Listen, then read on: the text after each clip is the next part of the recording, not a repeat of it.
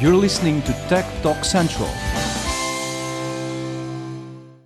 Hi, this is Vicky Colavo from Tech Talk Central. I'm here at Mobile World Congress, and I'm lucky enough to interview the second lady these past days. As I've said before, it's all about men, and I'm really happy that I finally get to meet Valerie Rieford Cangelos. I think I didn't pronounce it well. She'll repeat it again. She's French, if I get it right. So she's the new marketing development manager for Epson Europe, with a key focus, from what I've read about Epson, on smart glasses, sensing, and augmented reality. So now that we got that on the side, Valerie, first of all, welcome. Thank you. So my name is Valérie Rieford-Cangelosi, and I'm French. And I think it's when we think about Epson today, we are mainly thinking about our printers, our projectors, and any solution we are developing around those products. But actually, what I'm more focused on working with Epson is sensing technologies and wearable devices in general. So I'm more about to talk about wristwatch that can monitor pulse rate, or wearable smart glasses that can allow many kind of application in the industry, in the healthcare, or even in the consumer area. So can you give us a few examples with smart glasses especially? You mentioned health. What are you thinking? So actually, there are many use cases, many potential applications that may not even be thought of as we speak. But we have already some projects, and we are working with the Swiss Hospital, for example, which is using our Moverio for improving their CT scan. So currently, when you have a tumor, and especially on the top of your body, you will receive some laser, and you need to inspire and expire at extremely precise time so that the laser is pointing exactly where it should. And the Swiss Hospital is using our glasses to send the messaging to the patient to inspire and expire at the right moment. It's a non-obtrusive concept to have these smart glasses because they are see-through, so people can see what's going on around them, but they still can receive a message at a precise moment and just make sure that the laser is going to treat the tumor. So if I get it right, you mean they accept messages, they receive somebody who's wearing them, is that correct? Yeah, the patient is wearing the glasses, and our glasses display information. You have two small projectors on each side of the glasses, and they are projected an information right in your field of view, centered in your field of view. So therefore you can send a lot of different kind of information, but because of the complexity of their machine, they cannot use any kind of other device to send the information. They can't use an external display. They can't use either something that would be too obtrusive for the patient, which is already very stressed. So those glasses, when they came up on the market, was a kind of very ideal solution, because it's like wearing a little big pair of glass, and the displayed message just is in front of their eyes, and they don't have to look anywhere else, and they can just focus on being treated. So it's just doing one thing. They don't have to control the glasses. It's just one thing that has to be done, and it's done well. It's an interesting idea. Do your smart glasses also send information? Obviously, probably, yeah, but please explain. Yes, definitely. They can send information. The smart glasses are an Android-based system. So you have inside a control device linked to the glasses, an Android operating system, and therefore you can develop application Android-based. But you have as well a lot of sensors inside the glasses. You have a GPS, an accelerometer, you have a compass, you have a gyroscope, and you have as well connectivity, Bluetooth, Miracast, Wi-Fi, so you can send and receive information. And again, in the health environment, we are making a test with Areu in Lombardia, in Italy, They are managing the processes to their entire fleet of ambulances. And the test we are doing is that they have paramedics in these ambulances that have to give the initial care between the patient home and the hospital, for example. And they have big difficulties when the paramedics doesn't have the answer or is facing some difficulties. So in the past, they had a kind of central call center where the doctor was 24/7 and they could call. But now they are trying with the glasses to offer the paramedics the capability to use a camera, which is going to give an image of the patient being sent to the control center. Now the doctor, he doesn't have a phone, he has displays in front of him, and then he can see exactly the patient, which is in front of the paramedics. And as glasses are hands-free, he can receive information from audio or even being sent directly on the display by the doctor in his central room to exactly instruct what the guy should do to save the patient, or at least make sure he's going to arrive at the hospital being already pre-treated. I think the applications are enormous here. Even somebody who's a technician and is working on something and doesn't know how to fix it, he can send back an image and somebody can give him advice. But just going one step back, I actually, suddenly as you were describing it, I thought about Alzheimer patients where you have to sort of help them but not, restrict their movement around. And I thought, wouldn't it be great if I knew where my relative or somebody was and I could send him messages, you need to come back home, find that way. And there's a lot of options. This is more being my idea. What other devices are you working on right now? I did read that you're also interested in education. So what are you doing with education? I did read about your connected projectors. So tell me a little bit about that, because I think education is huge and it's going to be changing completely in the next years. I don't know if you agree. I completely agree. It's very interesting to see how the education is trying to adopt as well and integrate the new technologies. And even if they didn't want, the kids do. The kids, they are now coming with their own device. They are highly techy. They know everything, and they were born with a tablet in their hands somehow. So it's very nice to see how the school adapts. And we are, of course, being highly involved because we are working with schools for a long time through our projector. Our first approach is really to enhance our projector, because they are highly appreciated by the users and the professors. We have studied that says that up to 82% of the users inside classroom like the usage of the projector.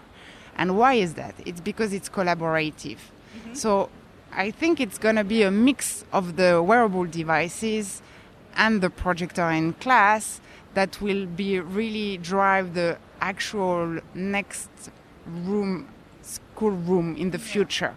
Because you need, of course, to integrate those devices, individual device, and the computer that the kids are using and are heavily involved. But at some point, you need to make sure that they share. It can't be at the end of the day, even looking 50 years from now, that each kid will be alone at home and study from home. There will be always a collaborative way. So our projectors are getting more interactive, more connected. You can now, with our current projectors, make two kids interact at the same time and even collaborate with another school that might be on the other side of Earth. And then send live information, draw something on the projector that will appear on the other projector somewhere else. It's interesting because you do say collaboration, but honestly, they don't physically have to be in the same room. You can have this remote areas. For example, in Greece, there are a lot of remote areas, small villages with one kid or two, something like that could help. And he could be in the same virtual school class with somebody from Australia, which also has remote areas, right?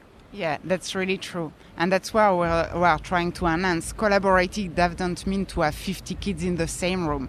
It means just making always sure they can work together and that at some point they feel like being together, sharing something and getting greater knowledge and greater learning. So that's an important part of this evolution. On the other hand as well, we are using again our smart glasses for education and training, because exactly the way you were talking about the technical guy, a kid can learn a lot, especially towards higher education, through using the glasses. He can see the model is building in an architecture classroom, for example, in 3D appear right in his field of view. He can see it, model it, and just interact with it by using the glasses, for example. You can as well make sure that the kids are trained by getting information right in their field of view and being, for example, dealt with augmented reality. So they can look at an object and then see overlaid image on top of the object, or look at a piece of art and get automatically the story of the creator of the painting in a very interactive way. And there, with the glasses, it allows each individual to make at his own pace the learning he wants to get.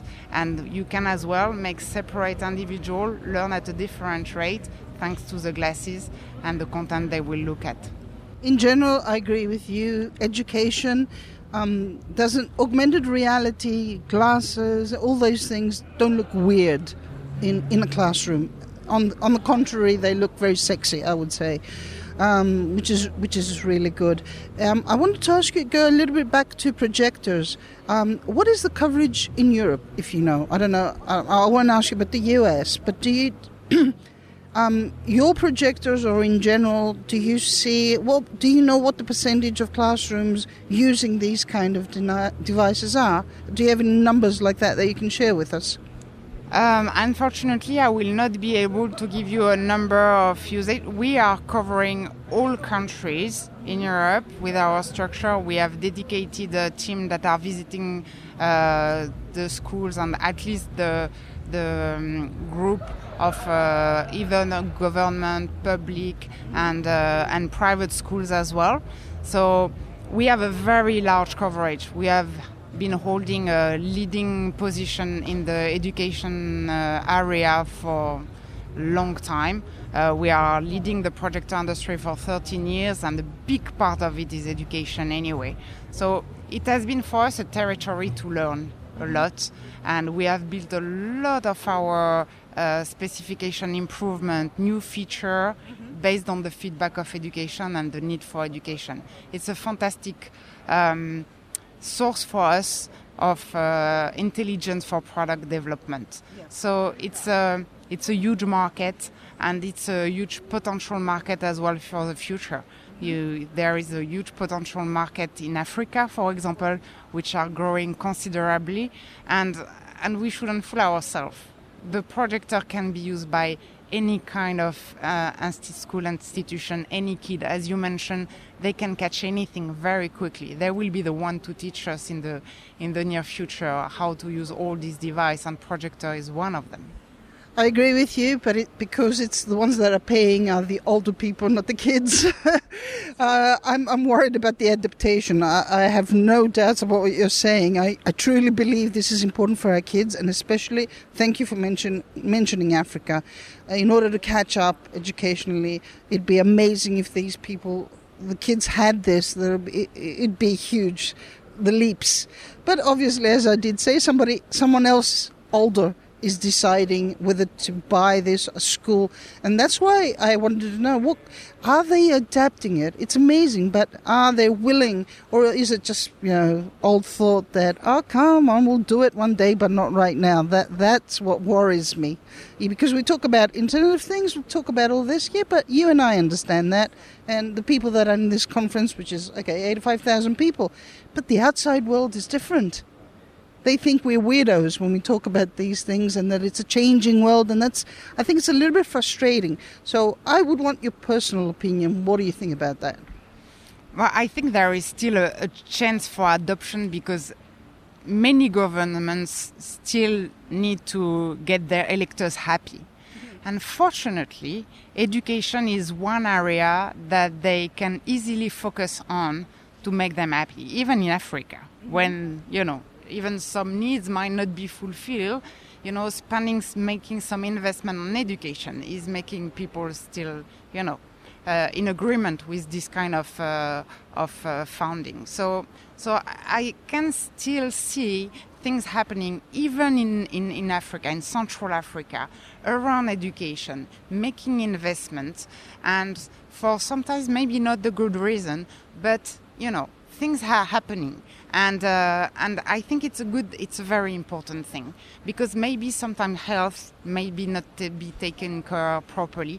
But if you start to educate your kids, you may be thinking that, very rapidly other things will improve, because this is a basis of everything. I agree with you. So to wrap this up, I want you to tell me, in general, as a professional, what do you think, maybe for Epson, but also in general, for the next 2 years, what do you see coming? What do you consider hot?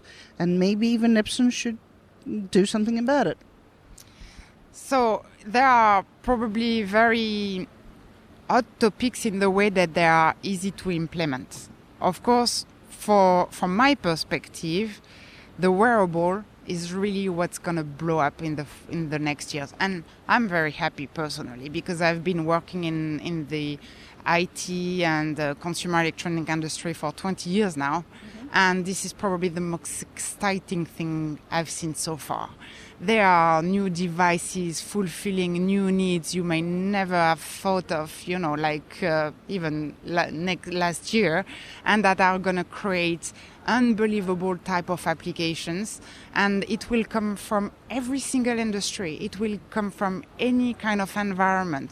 From, again, the consumer that will pop up with new super games and super entertainment application, down to the industry that will completely probably reshape the way they are training their people, they are doing their field maintenance, they are just entertaining their own customers or making their service much more efficient or much more sexy at the end of the day. So this is a really big things coming up, and I think we are very lucky to be part of it. I agree with that. One question last. That creates a lot of data.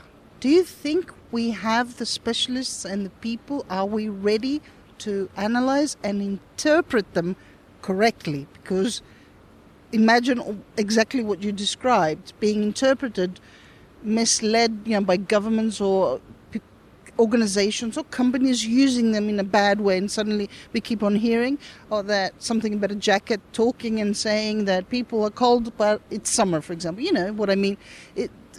Twisted data. Do you think we're ready? I'm not so sure. What's your take? We're going to be ready. Okay. We have to adapt. I mean, of course, now this big data thing seems a kind of mountain. But if you look 100 years ago, our mountains were completely different and we overcome them. I think human being has this big capacity to adapt to any kind of issues. And this big data will be treated in the way that we will create a bigger machine to treat the data. We will be more selective probably as well about the data and the way we use them. We're going to be more protective. But of course, there is no absolute protection. So most probably the people are going to be more easy on sharing their data as well. Facebook is a way that already shows that people are secretive to some extent, but they are sharing a lot of their life today and very kind of personal things on finally open platform that most of the people can naturally access. So this is just a mountain that's going to get smaller and smaller, and then we can jump on the hill very soon and just overcome this issue, which is fundamentally not really one. So that was a nice picture, actually, that you drew there. So it's a mountain now, but it will become a hill. So thank you, Valerie, for being with us on this interview. Thank you very much for your time. That was really interesting. Same here. So this is Vicky Kolovo for Tech Talk Central, and I had an interview with Valerie. I'm gonna leave the middle name out, Kangalosi, but you can hear online, and the podcast will be there, and we'll preserve it so you can hear her opinions. And maybe in a year's time, in 2 years, we'll see if you were right, and do another interview and see where we are back then. Okay, bye.